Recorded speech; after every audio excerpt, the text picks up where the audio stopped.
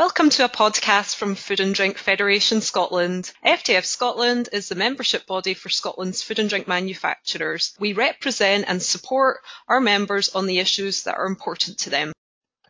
Hi, my name is Kirsty Ritchie. I am the Communications Executive for FDF Scotland. In today's podcast, our CEO David Thompson and our Head of Policy Kat Hay will tell us more about FDF Scotland's manifesto, which sets out the key priorities for Scotland's food and drink manufacturers to ensure future success of our industry. David, could you please tell us a bit more about the purpose of the manifesto? Hi, Kirsty. Of course I can. Every 5 years we have an election in Scotland, and the manifesto is really how we in the food and drink industry set out what we feel we need from the next election and from our politicians. It's a really important document because it helps to influence political thinking by all parties. And so for us, it's really important that we're out there using the manifesto to talk to as many politicians and prospective MSPs as possible over this very important period. That's great, thank you. And FDF Scotland represent a wide variety of companies. I thought it'd be interesting, Kat, if you could tell us a bit more about those and the kind of food they make. Yeah, great idea, Kirsty. So our members mainly are from the food and drink manufacturing sector specifically, but we do have some primary producers. It's a hugely diverse sector, everyone from haggis makers to tatty seed producers to soft drinks makers and biscuit and shortbread makers. Such a wide variety of companies and all different sizes and scales as well. We have people who employ several hundred and some people who employ maybe just 2 or 3. Just to give you a kind of idea about some of the things that go on in the industry, we've got 14 millions of cubes of fudge being made in Glasgow every year. We've got enough sausage casing to wrap around all of Scotland's coastline over 40 times. We have thousands and thousands of mozzarella sticks getting produced in Scotland, so there's a lot happening. Thank you, Kat. That's really interesting, I'm sure, for everyone to hear. I wanted to delve into the priorities in the manifesto. So the first one on there is supporting the growth of our industry. Can you tell me why that's important, the kind of great successes of those areas and how the politicians can support us? First thing to say, Kirsty, is that there has been an enormous amount of work in the food and drink industry over the past year in terms of making sure that there's food on shelves during the coronavirus pandemic. You've seen businesses make massive strides forward, whether that's in making sure that their staff are safe by reducing the number of people on site, whether it's in direct-to-consumer marketing, whether it's in changing what they do because the way that people buy things has changed over the period of the pandemic. So there's been a huge amount of that work and really heroic work to make sure there's food on shelves, and a lot of that is hidden. So that's why we talk about the people who work in food and drink as hidden heroes of the coronavirus pandemic. And I think it's really important to stress that. There's been tough times and businesses have been really adaptable, but it's had a huge impact on businesses.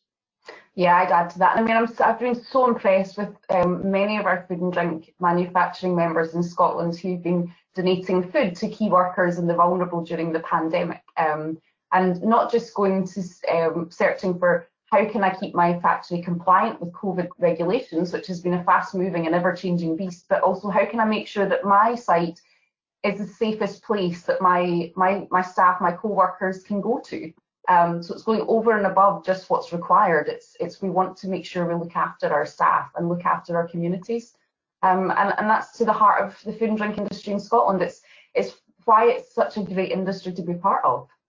Absolutely. And I think the important thing here is what we're asking for going forward is to understand the impact that coronavirus has had on the industry, to understand the changes that have been wrought by the Brexit process, whether you think it's a good or bad idea.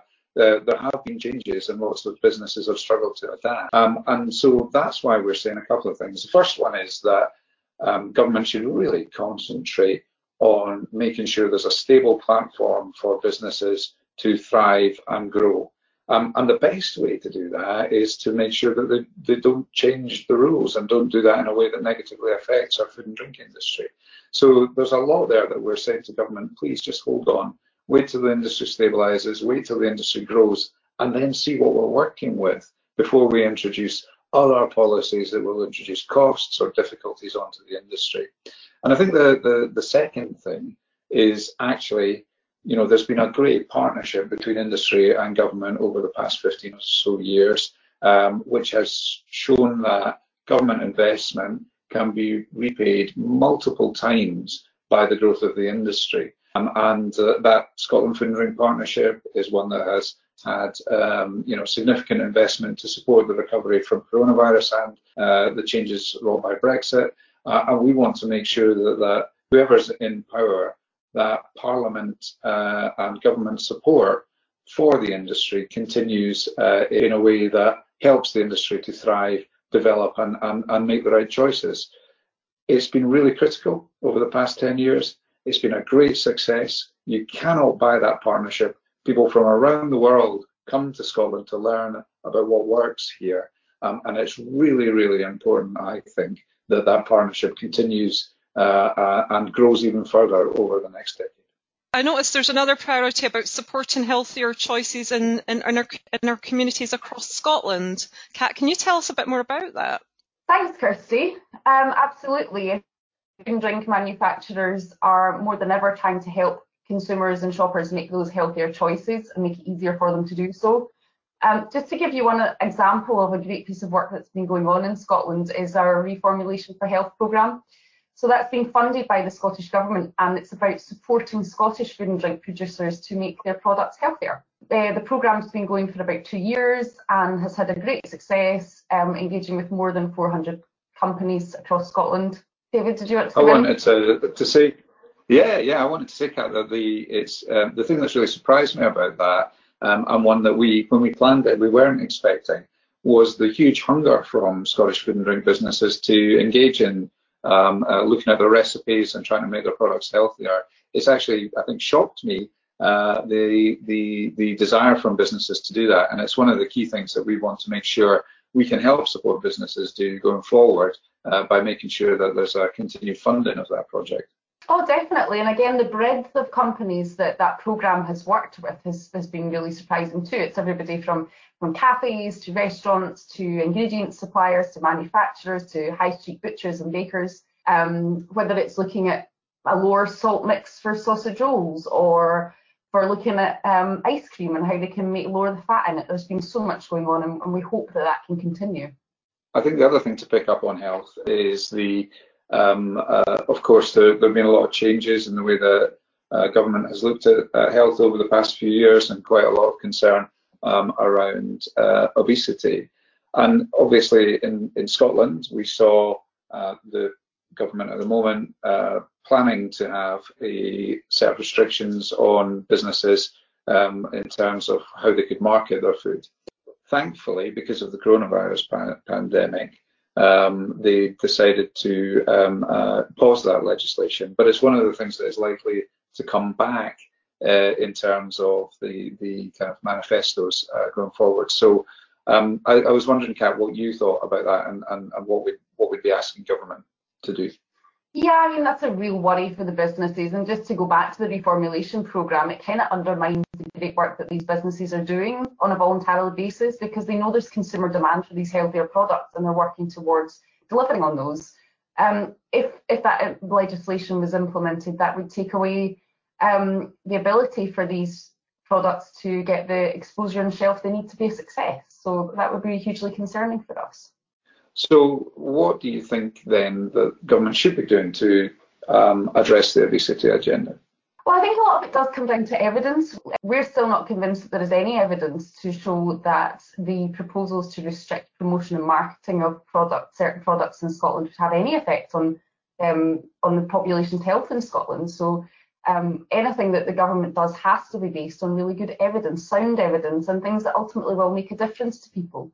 What we do know is that the Reformulation for Health programme that we've been talking about has had great success and is lowering calories in shoppers' baskets. So to me, that's where the energy should be. So we would be asking the next government and the parliamentarians to support that programme and to help businesses to recover from COVID and help consumers to make healthier choices in a way that suits the consumer and what they want, but also supports the industry.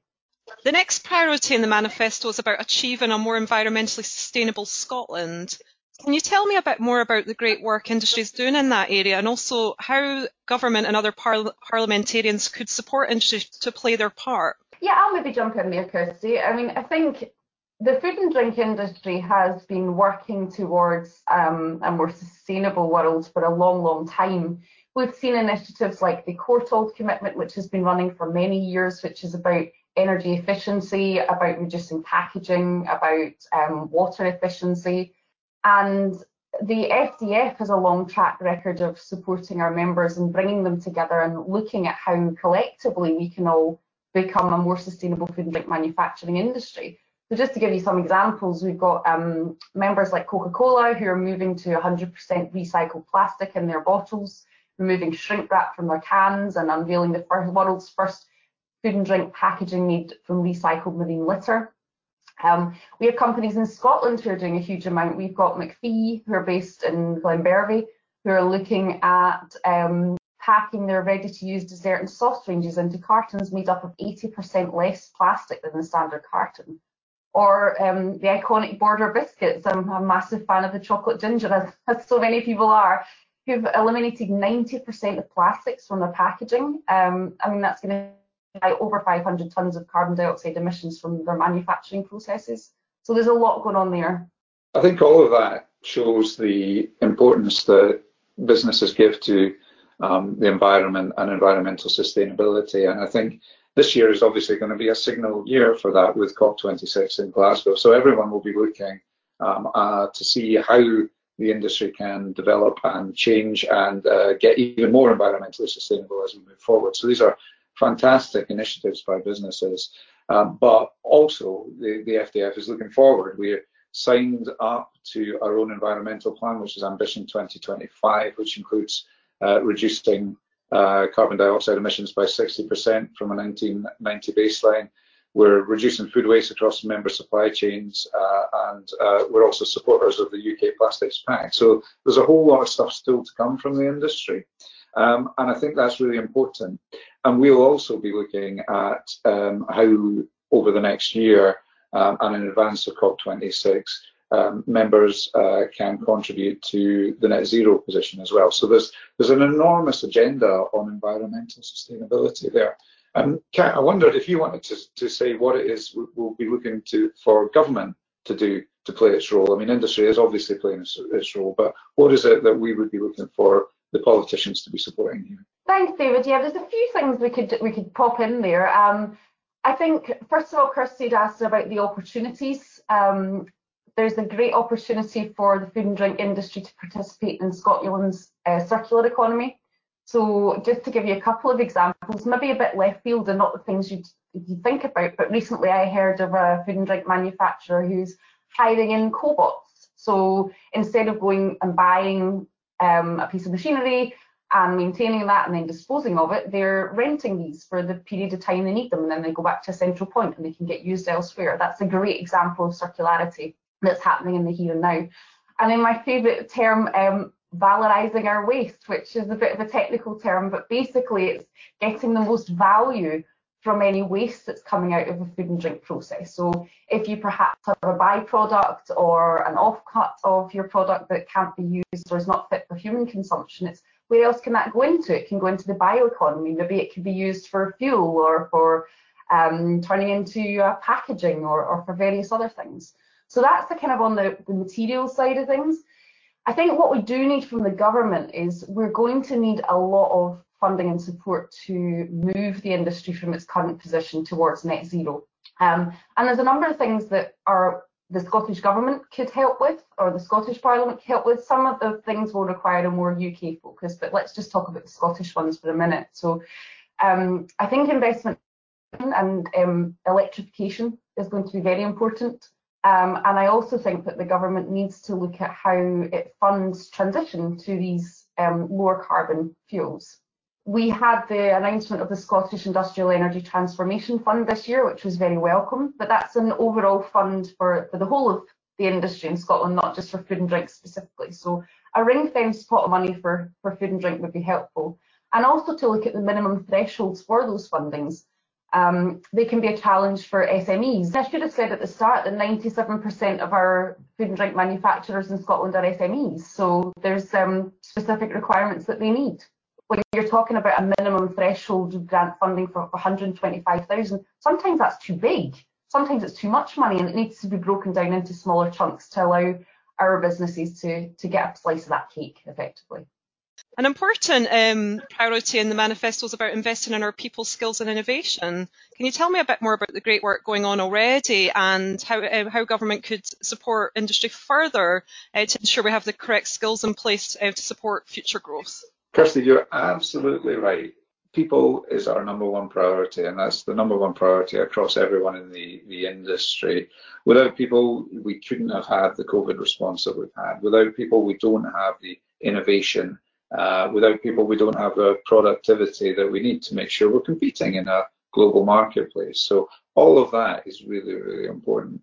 For the last decade, FDF Scotland have been supported by the Scottish Government to ensure that food and drink is one of the careers that young people are aimed at, and people see it as a great place to do their work. And that covers a vast range of areas. It covers accountancy, it covers product development, it covers marketing, and in particular it covers all the STEM, the science, technology, engineering and maths subjects, of which the industry is crying out for more people with those qualifications to be part of it. So for us, for FDF Scotland, it's been part of our DNA for a long time, and it's really, really critical in terms of the future success of the industry.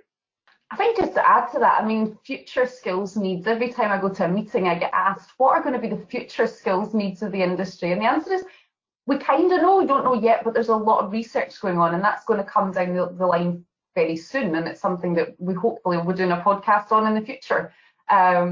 But it'll definitely be linked to green jobs, to digital and automation, to robotics and artificial intelligence. For example, blockchain, it's a system of recording information in a way that makes it difficult or impossible to change, hack or cheat the system. We hear a lot about cybersecurity. All these things that you wouldn't think had anything to do with making a ready meal are going to be fundamental to the way we operate in the future.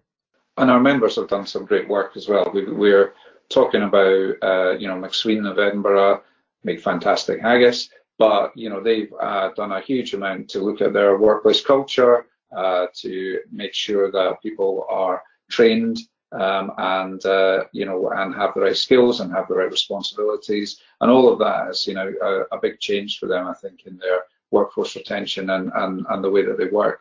Devro, one of our larger members, are absolutely fantastic in this. They always have modern apprentices training through their factory at East Kilbride, and normally between 4 and 10 modern apprentices at any one time. So they are continually thinking about bringing young people into the industry, training them, upskilling them, making sure they have the right skills, which will mean they have a fantastic career in the food and drink industry, in particular, again, around those science, technology, engineering and math skills as they go forward. So huge amounts of work from businesses in the sector.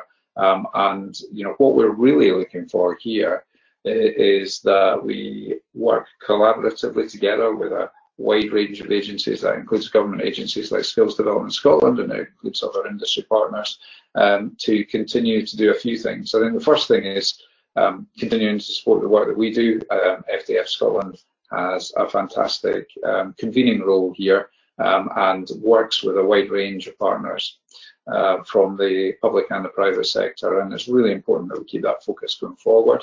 And then I think the second key thing is there's been great work done on apprenticeships, starting with apprenticeships just going out of school, and then through further and higher education, which we've been part of, and Skills Development Scotland have delivered. And that's a great opportunity for young people, and it's a great opportunity for businesses to make sure that they're drawing people in to match what they need. And I think, Kat, you talked there about the kind of skills for the future, the skills that the industry needs. And I think what we need to get support on and ask parliamentarians to understand is there are a huge amount of jobs that we probably don't even know will exist yet in terms of the needs of the food and drink industry, and it's being agile and continuing to understand what those needs will be, and to support the industry to make sure that the right people are coming forward with those skills.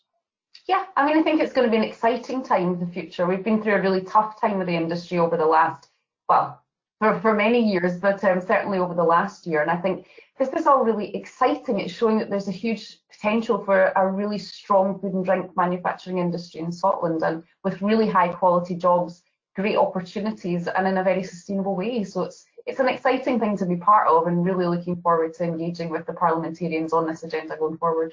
I would agree. I would just echo that. One of the important things to say, yes, it's been a hard time, but the food and drink industry has a fantastic future in Scotland. It has real opportunities to grow, real opportunities to develop innovation, and real opportunities to provide high value jobs for people all across of Scotland. And that's why it's great to work for FDF Scotland, to represent many of those businesses. And, you know, I have a huge amount of confidence that this industry will continue to thrive and grow over the next decade or more. But what we need is to make sure the government is there working with us every step of the way.